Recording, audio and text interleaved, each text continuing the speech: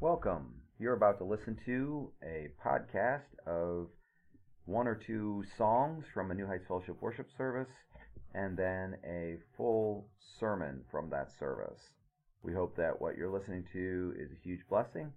At the end of the podcast, we'll give you a little bit more information about the ministry, and in the meantime, enjoy and grow and reach new heights in Jesus.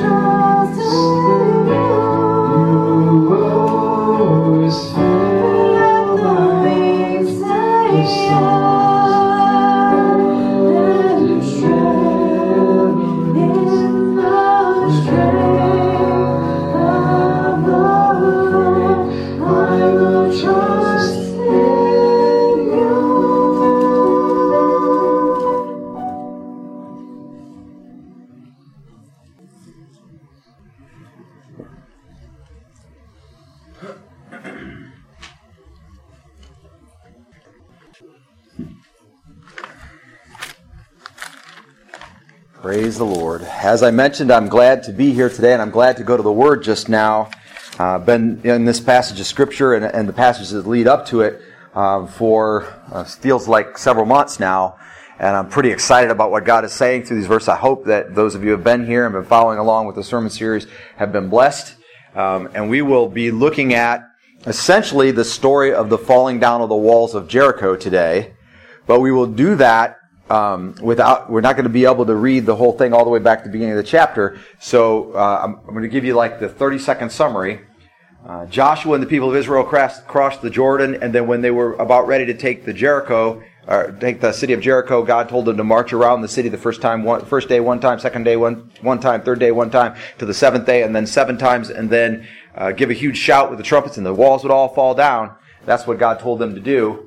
And that is essentially what they did. They didn't get everything right, as we saw last week, but after all that they had been through, the camping on the edge of the Jordan, the being with their parents in the wilderness all those decades, and then walking through the Jordan on dry land, and then camping on that side of the Jordan, and then having everybody to be circumcised, mostly as grown men, which is a very, very painful experience, we now come to that moment in time at which God has them to take Jericho.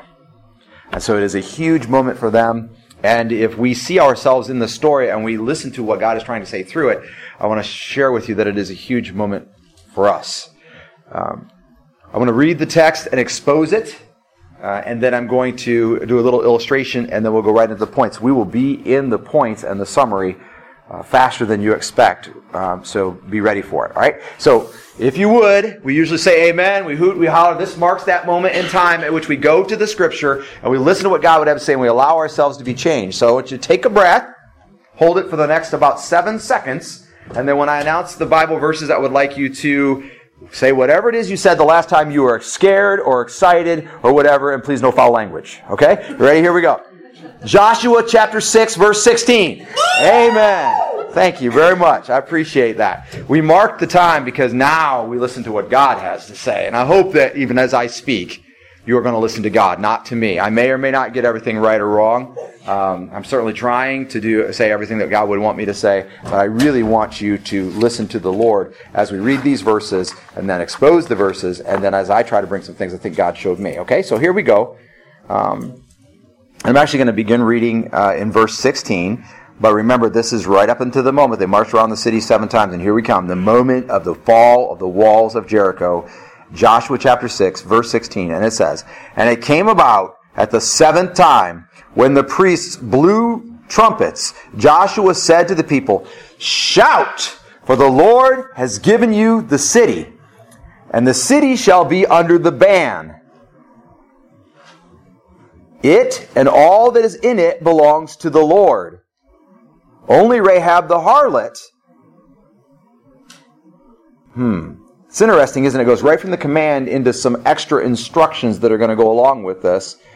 If we had stopped with the "Shout, for the Lord has given you the city," they could have all gone up and shouted, and the walls fall down, and this sounds like a wonderful day. We're going to get the city and everything that it's in it, and it's like the lottery. Just won the lottery, right? But he says, "And the city shall be under the ban. It and all that is in it belongs to the Lord. Only Rahab the harlot and all who are with her in the house shall live, because she hid the messengers whom we sent. But as for you, only keep yourselves from the things under the ban, lest you covet them," that means you want them, you get greedy toward the things that are under the ban, "and take some of the things under the ban, so you would make the camp of Israel accursed and bring trouble on it." And we stop there for 1 second. So he said, we're going to shout and we're going to go take the city. We already know the walls are going to fall. That's what they've already said that back a few verses ago. And he says, but everything in the city is under the ban. Now the ban is a thing that Moses talked about back in Deuteronomy. And it was actually first brought up in the book of Numbers. And basically it means that everything that's in there belongs to God, not to you. And so because it belongs to God, God can ordain what happens to it. Okay? And in this case, he's saying all the people that remained, that did not flee when they were given the opportunity to, man, woman, and child, even unborn children, all of them will be wiped out. And he's saying that the city will be leveled, burnt to the ground.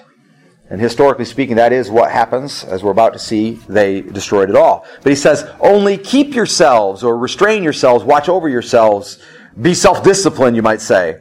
Because you could covet after the things that are under the ban, the things that God said belong to Him, and then you must do a certain thing with them. And if you did that, you would make the camp of Israel accursed and bring trouble on it. Verse 19. But all the silver and gold and articles of bronze and iron are holy to the Lord. They shall go into the treasury of the Lord. So he's saying the wealth that you find, that instead of coveting after it, put it all in the treasury of God. Okay, so they can use it for the coming building of the temples. They can use it for the worship of gods. They can use it to pay for the existence of the priests who don't have other income, and to feed them, and for the feasts and festivals and religious ceremonies that will happen, and so on. He says in verse 20, so the people shouted. And I don't think they said a word. I don't think they said Yahtzee or amen. I think they just let out a guttural scream, a cry that would, if you were standing next to just one of them, you would say, ugh. And they just let it all out. And the priests blew the trumpets.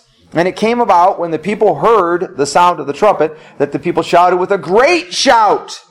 And the wall fell down flat, right in its place, as we talked about last week. So that the people went up into the city, every man straight ahead. That's what they were told to do. Every man go up from exactly where you were. And they took the city. And they utterly destroyed everything in the city. Both man and woman, young and old, and ox and sheep and donkey, with the edge of the sword. And Joshua said to the two men who had spied out the land, go into the harlot's house, and bring the woman and all she has out of there, so her people and all of her possessions out of there, as you have sworn to her. So the young men who were the spies went in and brought out Rahab and her father and her mother and her brothers and all she had.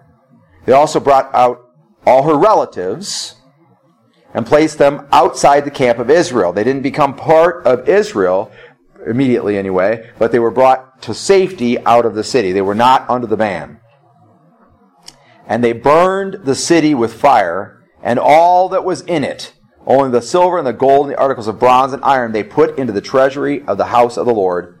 However, Rahab the harlot and her father's household and all she had, Joshua spared. And she has lived in the midst of Israel to this day. So to the writing of this text, and there's a really important phrase there, to this day, meaning even to our day in a sense, because she becomes an ancestor of Jesus. Even though she was a harlot, she becomes an ancestor of Jesus. And it says, and she has lived in the midst of Israel to this day, for she hid the messengers from Joshua sent to spy out Jericho. Then Joshua made them take an oath at that time, saying, cursed before the Lord is the man who rises up and builds this city Jericho. With the loss of his firstborn he shall pay its foundation, and with the loss of his youngest son he shall set up its gates.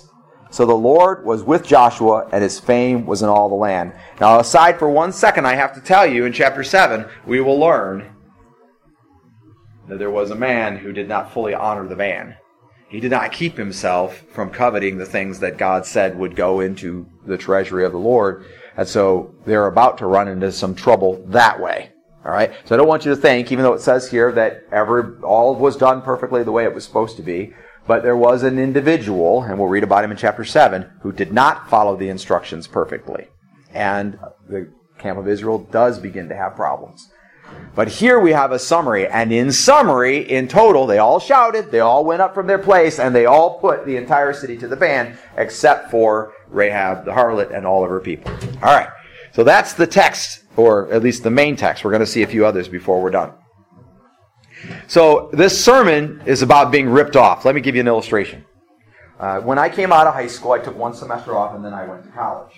So in 1989, I started at Bowling Green State University, and I was immediately, from the day I started there, I was a journalism major. I had dreamed about, from the age of 11 or 12 years old, being a journalist, writing for a living, reporting on various topics, a journalist, a pure journalist. And so I went into that program, I was accepted in the program, but there were 150 of us that were accepted into the program, and the program tended to average about 30 per year. So I didn't understand this at the time, and I found out in my sophomore year is they were trying really hard to push everybody to step out of the program and to take it at most as a minor, not as a major. But I was a journalism major as a freshman. And I had to take Comp 1 and Comp 2, which is pretty much what every freshman takes. It's English. And you learn to write. And then, of course, you go on in all your other classes and have to write tons of papers. And that's your preparation for that. So I took Comp 1. I did fabulous. And I'm not prideful about this. It was graded on a satisfactory, unsatisfactory scale, and I was strongly in the satisfactory category. The second semester, I took Comp 2. Now, little did I know, Comp 2 was the class that they were going to use to whittle down the journalism majors from 156 of us to 30. I didn't know that. I did not know what was going on. So I took the class, and in that class, we had to write a 12-page term paper every 2 weeks. You get about a half an hour in class. You could ask the instructor questions 4 times. That means you go to class 4 times, turn in a 12-page term paper. That means with bibliography, blah, blah, blah, the whole 9 yards. So the kind of thing you might write twice a semester, we were writing it every 2 weeks. It was a tough class. I did reasonably well. About halfway through the class, I found out that you had to get an A in the class to continue as a journalism major, or you have to take the class over again to get an A to continue as a journalism major. You had to have an A as a journalism major in Comp 2 to continue. Now, at the end of the semester, 2 weeks to go to the final exam, I had a grade, to get an A, you had to have a 92, I think it was. And I had like a 91.7 going into the final exam. Now, I'm very concerned about this because I want to be a journalist. I'm in the journalism class major, and I've been working my butt off in this class, and I'm thinking, I need an A in this class so I can continue. I don't want to take this class over again. I do not want to write 8 more term papers in 16 weeks. I don't want to do it. It's hard. It's been hard work, grueling hours late at night. It was terrible. And of course, back in the day, I was a procrastinator real bad. So class is at 10 a.m. and I'm finishing my term paper at 9:15 to jump in my car and drive behind a truck because I didn't stop to get gas to Bowling Green to turn my paper in. That's what it was like. I didn't want to do that again. So I go to the instructor and I say, okay, so I have a 91.7 in the class. So based on my exam grade, what is the likelihood I'm going to get an A in this class? And he said, if you even get a high B on your exam, you will get an A in the class. I'm like, oh, well, I mean, I need to do the best I can. Now, the exam was, you walk in the room and you have an hour, 15 minutes, you sit in the room, and they give you a topic, and you have to write a 15 to 20-page composition on the topic. That was the exam. No advance warning, no advanced research, whatever. And this was before computers, so this was handwritten, had to be legible, not in cursive, manuscript, in blue or black ink in a composition book. You sit down, write a 15 to 20-page composition, from scratch, just got the information 2 minutes ago. But I've been writing a paper every 2 weeks, and we did some of this back in Comp 1. I'm thinking, I got this. I can do this. I'm going to get at least that high B so I can go on as a journalism major. So the day of the exam comes, I go in, I get my topic. I don't remember what it was. I wrote the paper, I turned it in, and I'm hopeful. So about a week later, we get our exam books back. I got an A on the composition. It was a low A. It was like 92.1 or something, but it was an A.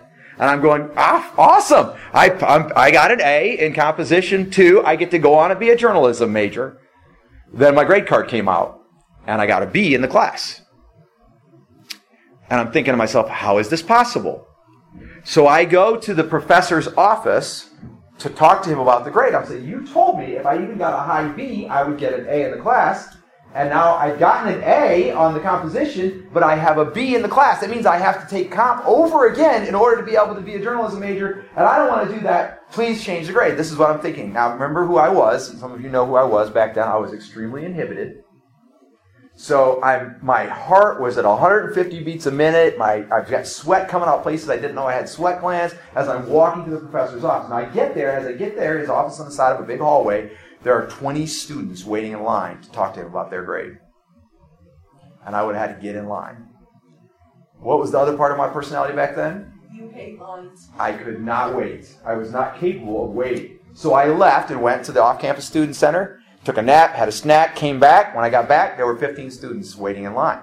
Not the same 15 students. He had cleared those 20 and probably a bunch in between, but there were another 15 students waiting in line. And this is what I heard come out of the door of his office.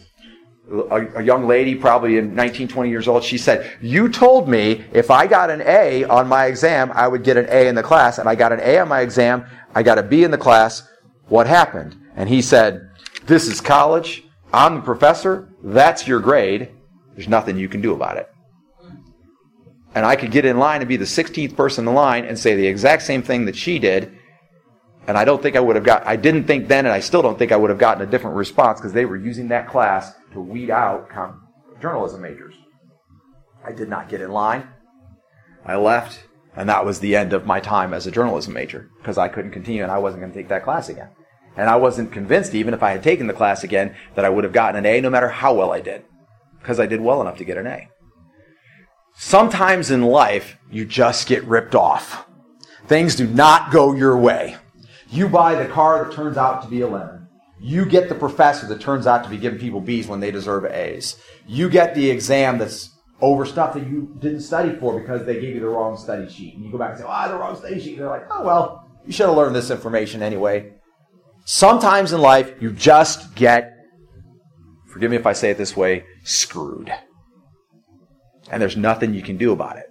Now, I want you to bear in mind that as we look at this text. Because I want to say to you, the Israelites, some of them, if they wanted to judge God, if they want to judge Joshua, if they want to judge a situation, they could say, this is one of those times.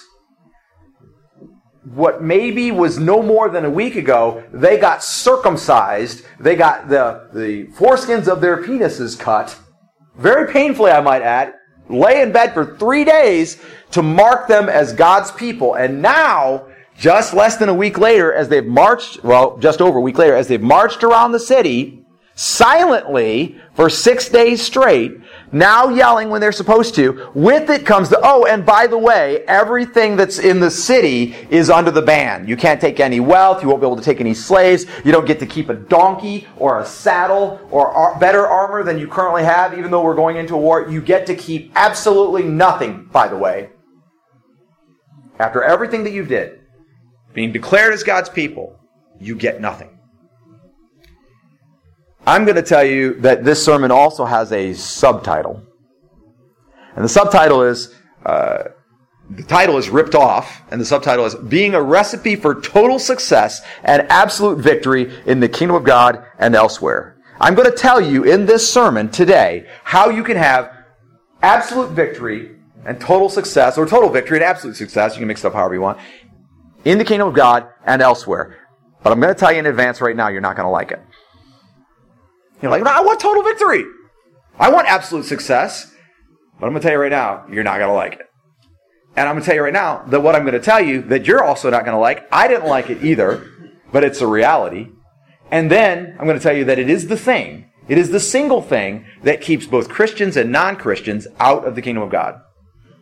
Even, I say, Christians out of the kingdom of God. People will wear the name of Jesus. Their cross is on their neck, their shiny Christian t-shirt with a fancy saying. They're carrying their Bibles all over the place. They're talking about Jesus, but it can keep them out of the kingdom of God.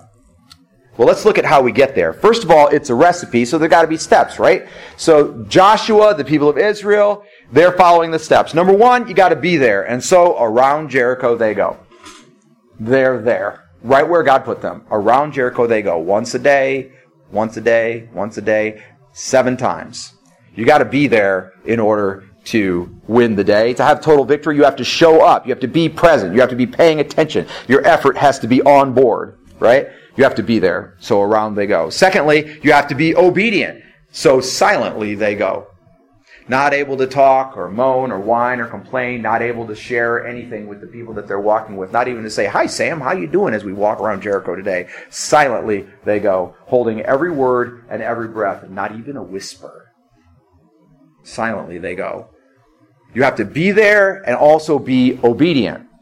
And you might say, well, I don't like that one very much, actually, but that's nothing compared to what's coming. You have to be there, be obedient, and be ready. So anticipating they go. They know a moment is coming in time where the trumpets will blow and the shout will go up and every man will go up. You know what that looks like, right? You draw your sword and you charge over the broken walls into the face of the enemy. And that day you become a soldier, and I may use this term very liberally because it is not that, you commit genocide. They go anticipating the moment in time at which they will be unleashed for God to do God's work and destroy that which is under the man, woman, child, and animal. They are there, they are obedient, they are ready. Notice then, you go up from where you are.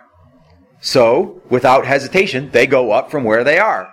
They do their part. They do it diligently, working hard. They do it independently. Each person dealing with the issues that they have. We go around this room. If I ask Josie, and I ask Alicia, and I ask Miss June to give me the top 10 problems in their life, and I did that with everybody, by the time we got done, only a few of those would overlap, and we could come up with hundreds of difficulties that people are going through right now. And yet, you're required to go up from where you are and do the work of the Lord.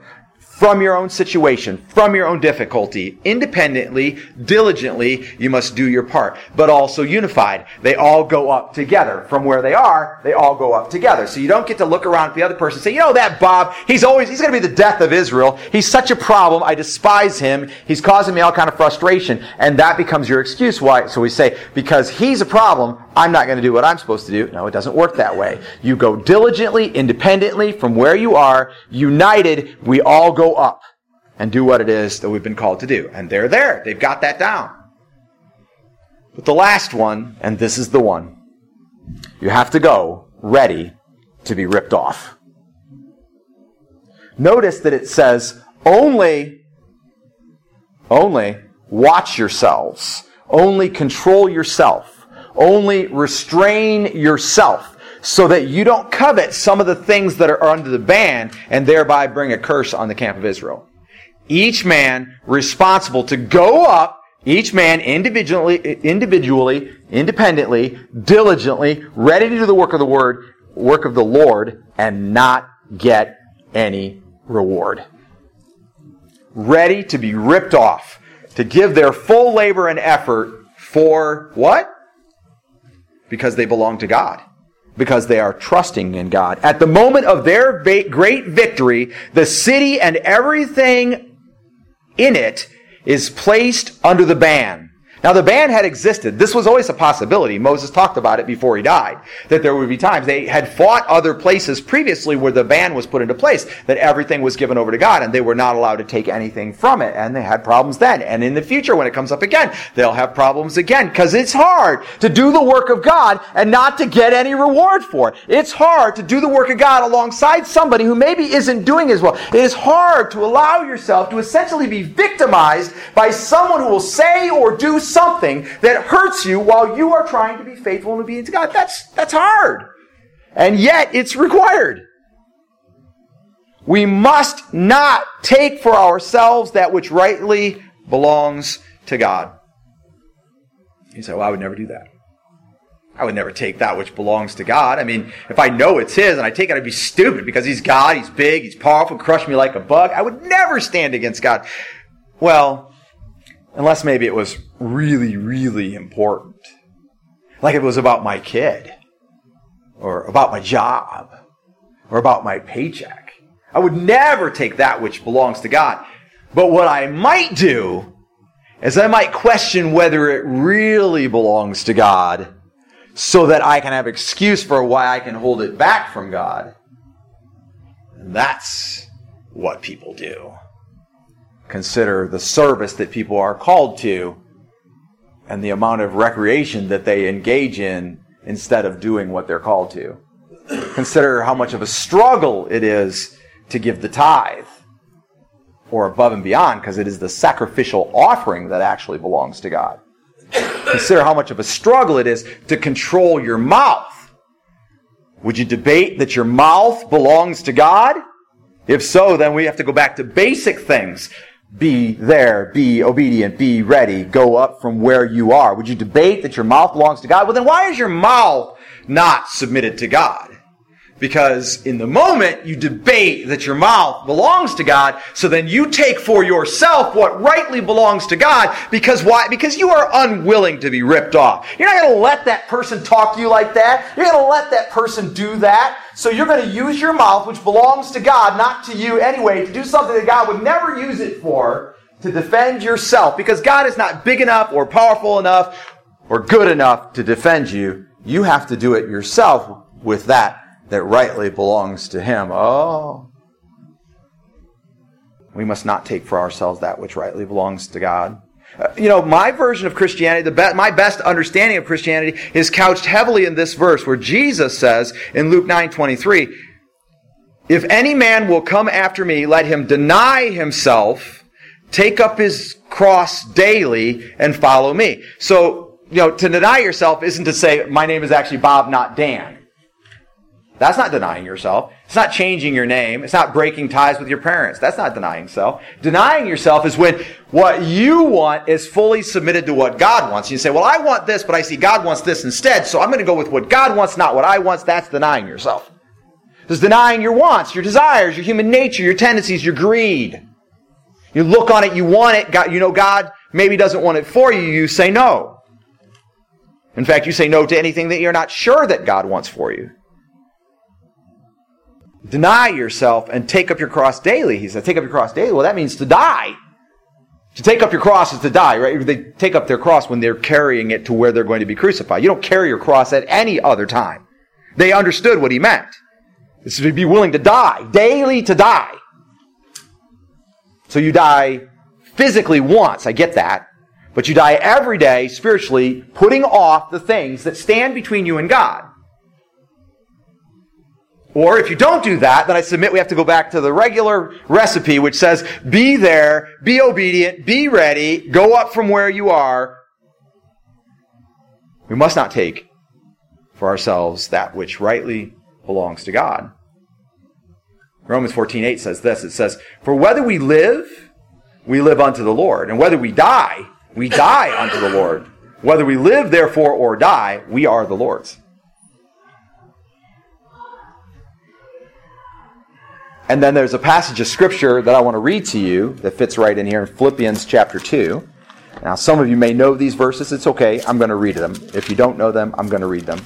Philippians chapter 2. I'm going to begin in verse 1. And I want to highlight just two little tiny pieces. The theme of the passage is clear, okay? But I want to highlight two little tiny pieces that we sometimes kind of skim and don't pay all that much attention to, if I can find Philippians chapter 2. Which I can. I'm confident. There it is. Philippians chapter 2. All right? It says this.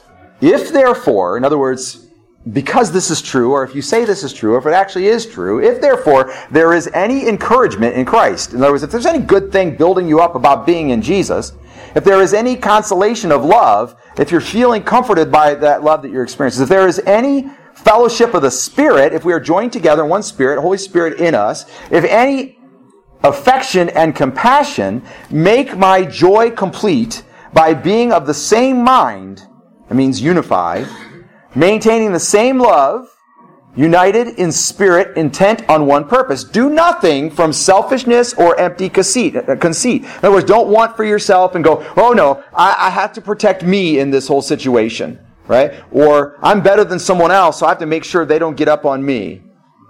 But with humility of mind, let each of you regard one another, that means think of other believers in your church at least, and I would say in the kingdom of God, as more important than yourself. Well, if somebody's more important than me, then they deserve more than me. If somebody's more important than me, then they deserve to get up in the world more than I do. If somebody's more important than me, then they deserve more success. I should make sure. I should propel them because they're more important than me. And it says, I should consider people more importantly than me. And you're saying, but then if I do that, people will abuse me. And I get that. And yet, I submit to you, he's about to explain, he says, do not merely look out for your own personal interests, but also the interests of others. In other words, other people have difficulties, you're supposed to step up to take care of their difficulties. Have this attitude in yourself, which was also in Christ Jesus, who, although he existed in the form of God, did not regard equality with God a thing to be grasped. I say this, Jesus was ready to be ripped off. That's the difference. He says, he emptied himself, taking the form of a bondservant, a willing slave, that's what a bondservant is, a willing slave, and being made in the likeness of men, and being found in appearance as a man, he humbled himself by becoming obedient to the point of death, even death on a cross. Now listen, I'm going to say it this way. Jesus got screwed. Jesus came ready to be ripped off. Who put him on the cross? The very people that he came to save. Let's not confuse that. He came knowing that they would put him on the cross, and he came ready to be ripped off that way so that people could be saved. That's our model. There's no confusion in it. It's not complicated. A little bit more. Therefore, also God highly exalted and bestowed on him the name which is above every name. I love that because that says, because Jesus came and was willing to be ripped off and was ripped off, God elevated him to above everybody and everything that ever existed. And I submit to you that you could claim the same exact promise. If you will work this recipe, then you can have the result of God elevating you truly into the kingdom of God as a child of God, owning all the universe at your disposal. Now, probably not in this lifetime in a sense. I also say then if you would come willing to do everything but be ripped off, then you may have a problem. And I'll touch on that in a second. It says this, he says, that every name, that at the name of Jesus, every knee should bow, of those who are in heaven and on earth and under the earth, everybody. And that every tongue should confess that Jesus Christ is Lord to the glory of God the Father. One more verse. So then, my beloved, just as you have always obeyed, not as in my presence only, but now much more in my absence, work out your salvation with fear and trembling. Be there, be obedient, be ready, go up from where you are, be ready to be ripped off. That's what he's saying. Jesus also says this, if any man, in Luke 14, if any man come to me and hate not his father and mother and wife and children and brethren and sisters, yea, and his own life also, he cannot be my disciple. Now, Jesus is not talking about hating. You understand that, right? Almost everything in the Bible is about love, and hate is the opposite of that.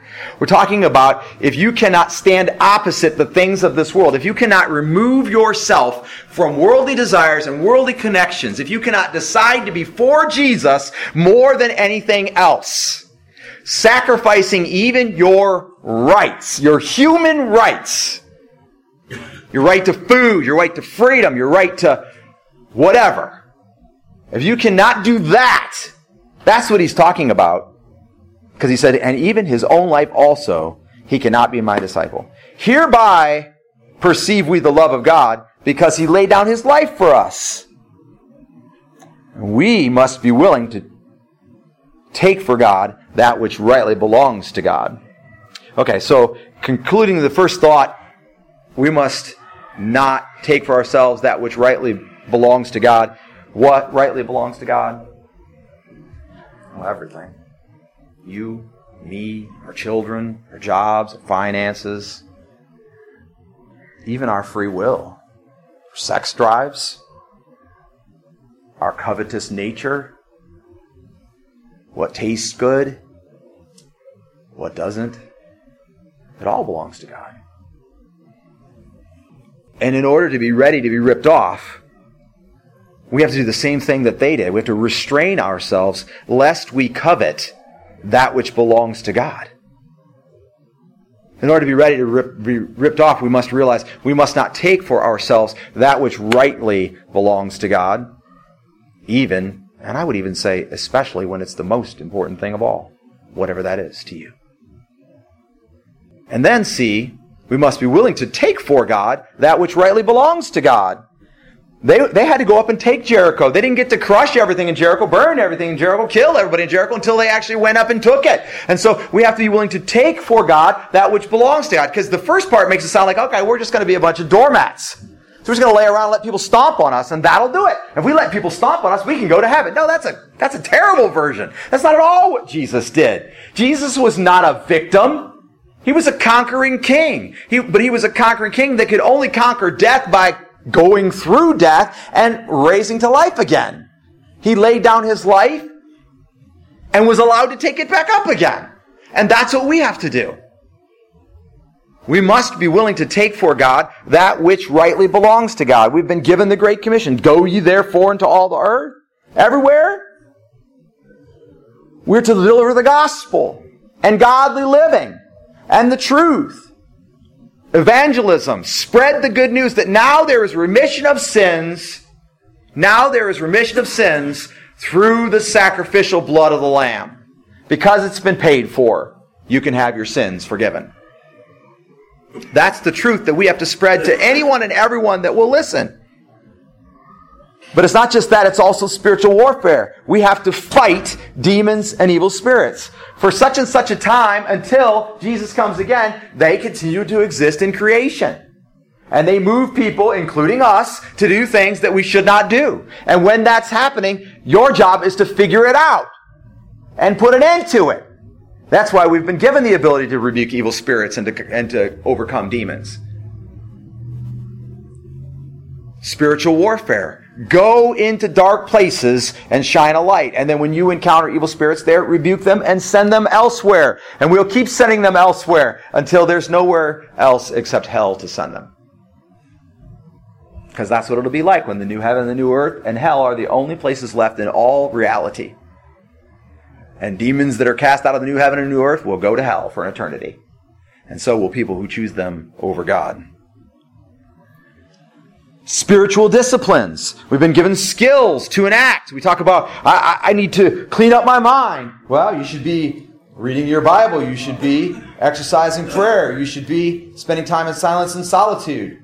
You should be practicing evangelism, because as we lead people to Jesus and see Him having an impact in their life, then it's not only our life that we can look back at and say, man, Jesus was really real to me and He did some amazing things. In fact, I want to even submit to you, you could probably get to that point of seeing those amazing things and looking back by being ready, being obedient, being there, going up from where you are.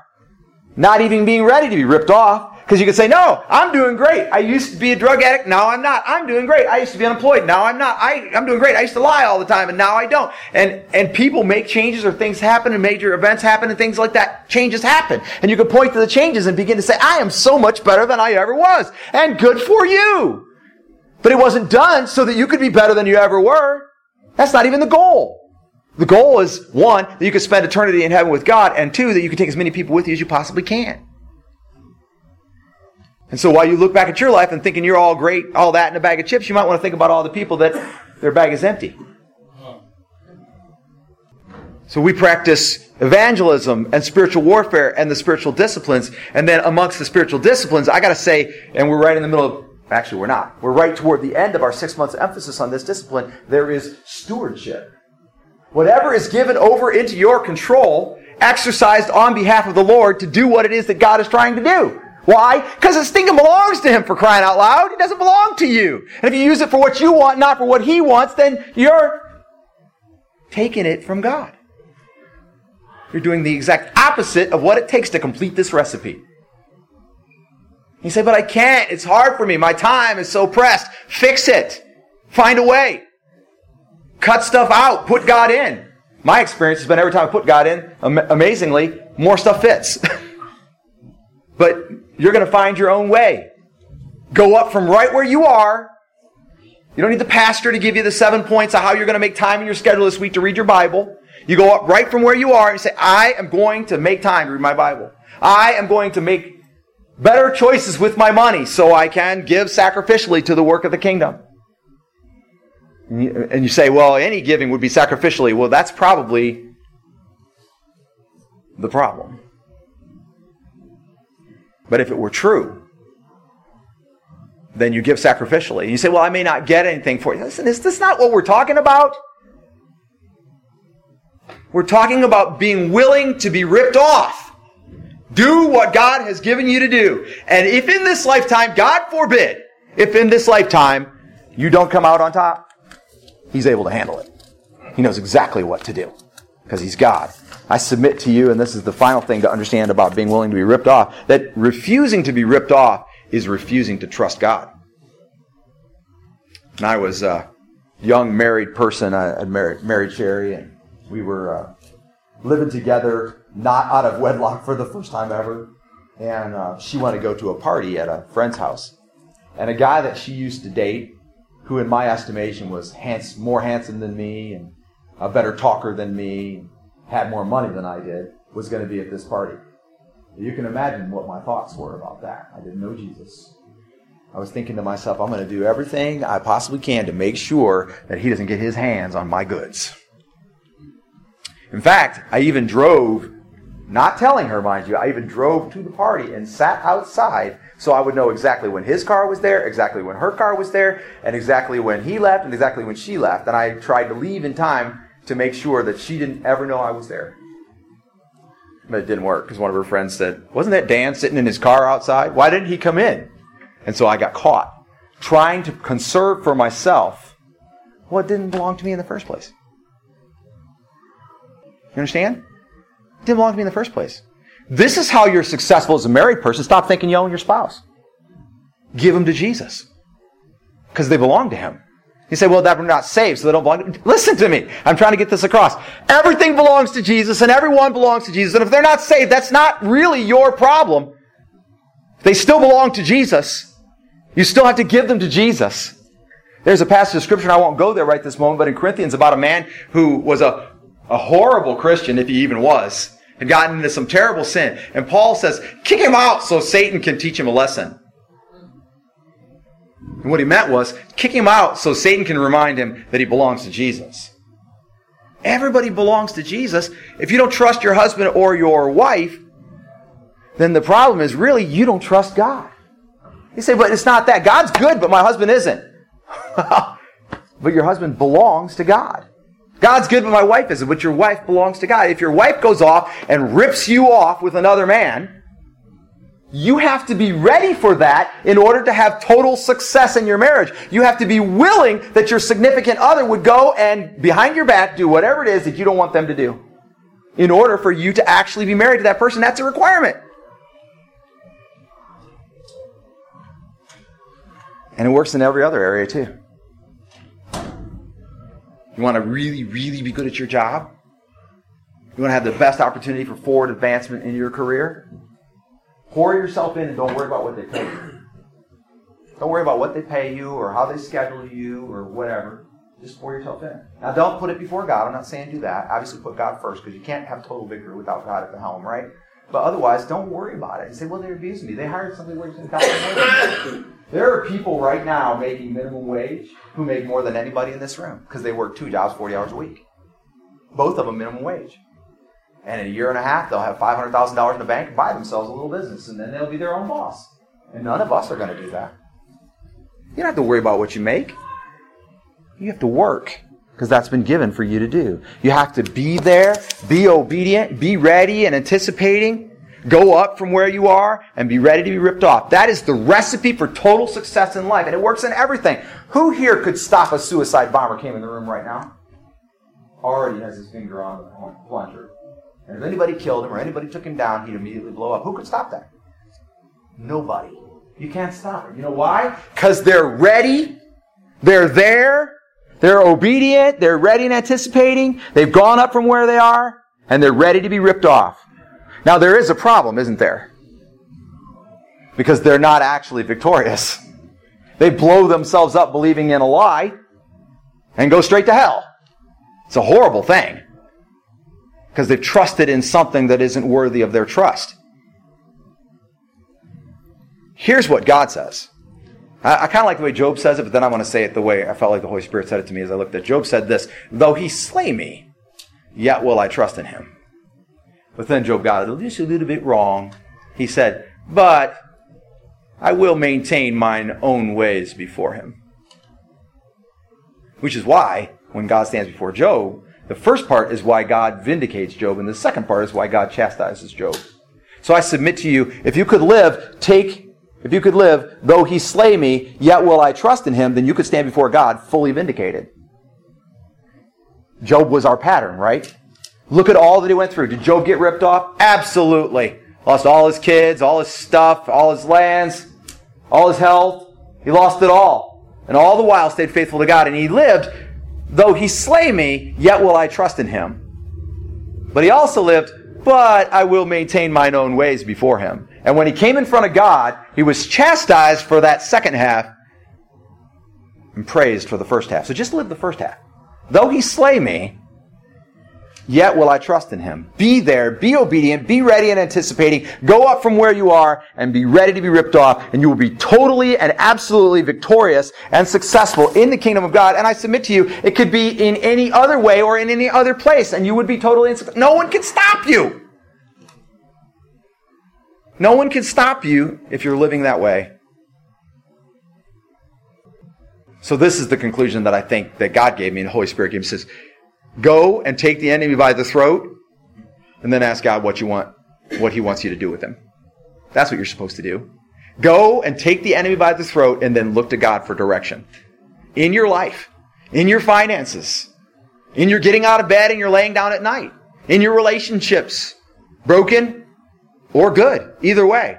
Go and take the enemy by the throat. And I'm not talking about hurting people. This is not people. People are not our enemy. Flesh is not our enemy, right? Talking about evil spirits and spiritual warfare and practicing spiritual disciplines. Talking about going in there and being obedient and being ready and anticipating what God is going to do and going up from wherever you are to diligently, independently, and unified with other believers. Do what you're supposed to do. And being ready, if necessary, and when necessary, I'll say it that way, to be ripped off.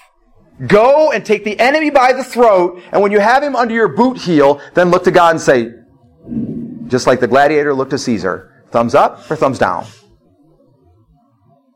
And God will say thumbs down.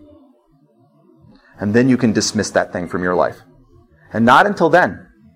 Because you never had it under control. You never had yourself under control. And you never gave it over to God. Go and take the enemy by the throat, and then look to God for direction. Be there, be obedient, be ready and anticipating. Go up from where you are, ready to be ripped off. This being a recipe for total success and absolute victory in the kingdom of God and elsewhere. And the enemy knows it just as well as we do. And so he'll let you be there. He'll let you be obedient. He'll let you be ready and anticipating. He'll let you be going up from right where you are. But it'll always be in your mind. Always be in your thinking. Always be in your training. Saying, but don't let yourself get ripped off. Don't allow yourself to be taken out or to be crushed. Don't allow yourself to have somebody take advantage of you. He'll always be there trying to get you to not do the one thing that completes the recipe. And I submit to you that many of us, that's what we're doing. Are you a follower of Jesus? Let's be serious. Jesus was ready to be ripped off. In fact, Jesus was ripped off. If you're a Christian, that means you're a little Christ. That means you're ready to be ripped off. And I submit to you that in human thinking, in worldly terms, you will be ripped off. You will give more than anyone in your current situation could ever give if you are following the Lord. You will serve more. You will spend yourself. You will run dry only to have Him fill up your cup. And when you're ripped off, it'll be God that will pick you up and fill you up and heal you up and promote you. Just as it was with Jesus.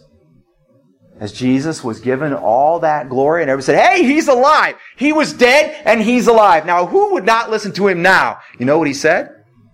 He said, God. God owns it all. God expects more of you than you're giving. God's not laughing anymore. You will reap what you sow. So if you try to protect yourself, then when your protections run out, you will spend eternity away from God. But if you will let God be your protection, if you will let God determine when and if you will be ripped off, if you will let God determine when and if you give and serve and do, even knowing that it will cost you more than you are willing to pay, then you begin to look like Jesus. And looking like Jesus in that way is enough to complete this recipe. And then like Job, you can stand before God and say, here is my servant Job. Have you considered him? Here is my servant Perry, or here is my servant Alicia. Have you considered them? And people will say, oh yeah, he's sort of like getting it left and right, man. He gives, but he never gets anything back in return. He serves, but he never gets anything back in return. He's been doing this for years. What's he got to show for it? He looks worn out or tired, or he's near the end of his life, and he doesn't have careers and cars and houses and all kinds of prominence. What's he got to show for it? and then he or she dies and goes to heaven for an eternity and has plenty to show for it. But the enemy and the world and the people around you will always say, don't let yourself be used. Don't let yourself be ripped off. I submit to you that that is exactly what we must do. Some monks, Christian and otherwise, have discovered this truth, and they gave up everything they had. Some people in cults, they joined cults, and they gave up their houses, their cars, their income. They essentially became slaves because they tried to distance themselves from the things of this world. But that's not what it's talking about. How do you put your hand around the throat of the enemy when you leave the world, essentially? That doesn't even make any sense. We're in there fighting. We're doing what it is that we're supposed to be doing, and you keep doing it. You're ready and obedient and anticipating and going up from where you are and ready to be ripped off every day of your life, and you get out of bed and you just keep investing. Oh, I know what the problem is. I think the Lord showed me what the problem is. There was a young man in his late teens, early 20s, and he met a young woman that he was madly in love with. This young man was a consummate liar. Told all kinds of lies all the time. And as he was dating this woman, she loved to hear the stories of the places that he had traveled to. The things that he had seen and done, amazing stories of amazing places. He was flamboyant in his speech, and he told all about all the places that he had been. And eventually, she fell in love with him, and they got married. And then he spent the rest of his life saying, oh no, I don't want to go there again, let's go somewhere else. Always trying to go places and not expose the fact that he lied about dozens of places that he'd never been when he was courting her. Except that those kind of lies always come back to haunt you. Luke 9:23 says, if anyone would follow me, if any man would come after me, let him deny himself and take up his cross daily and follow after me. I know why supposed Christians aren't willing to be taken advantage of, misused, abused, ripped off. Oh, it's because they've never been to Luke 9:23. Oh, wait a minute. If they've never been to Luke 9:23, are they really Christians? Not according to Jesus. And so in churches all over America today, there are people who will sit and they will listen to the sermon and they will sing the songs, and some of them better than I sing, most of them probably. Some of them better than I listen, many of them probably. But they didn't come in willing to be ripped off. I can't tell you the number of people that have come, accepted Jesus, and as soon as the going gets hard, or things don't quite work, or someone says something I don't like, or the church is not going in quite the direction I had hoped it was, or they chose the wrong color carpet in the sanctuary, or this person has too much authority, or that person looked at me in a cross way, or I get the feeling that, and it just goes on. Christian, if you're a follower of the Lord, you need to be there, you need to be obedient, you need to be ready and anticipating. You need to go up from where you are, whatever that looks like. And you need to be ready to be ripped off. If you can't do that, you may be following some guy named Jesus, but he was probably born in a small town in Mexico and it's actually pronounced Jesus. Because our Jesus said, anybody who hasn't been to the moment in time at which they decide to deny themselves and take up their cross daily cannot follow him. In John chapter 9, there were men. They looked at a man in the street and they said, "What? This man's blind. What's the problem? Is he born blind because of his sin or because of his parents' sin?" And Jesus says, neither. But so that God may get the glory in what's about to be done. I'm paraphrasing. Did you see it? We sometimes get ripped off. And in doing so, we stay there, obedient, anticipating, going up from where we are. And the kingdom of God, God himself, gets the glory. If you're not willing to be ripped off, all you're doing is taking back from God that which rightfully belongs to him, so that he can win people to himself. This is why Christianity is not still spreading like wildfire. What did the disciples have that we don't have? Well, they had the Holy Spirit. If you don't have the Holy Spirit, you're not saved. Oh, okay, well, it wasn't that then. They had a good name. No, they didn't. Everybody hated them. Well, they were educated men. No, they were all stupid farmers and fishermen. Except for maybe like the tax collector dude. Everybody else was really dumb. They were like us. I'm not saying you're dumb. I'm saying compared to people who what you might think they would be like, they're more like us, common folk. What did they have that we don't have, that Christianity is not spreading like wildfire all over the world right now, the same as it was in the day of the disciples? I'll tell you what they had. Well, they were there.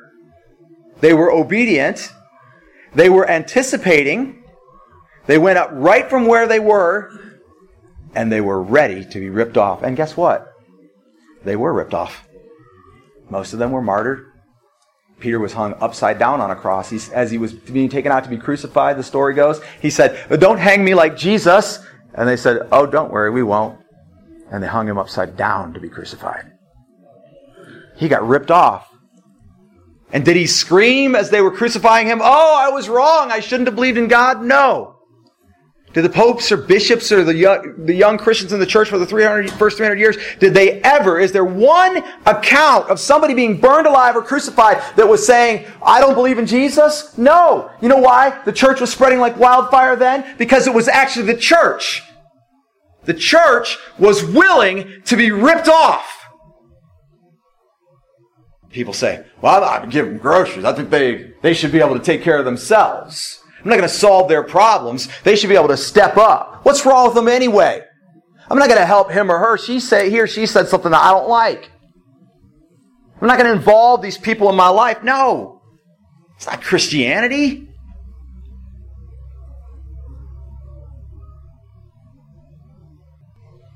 It's time.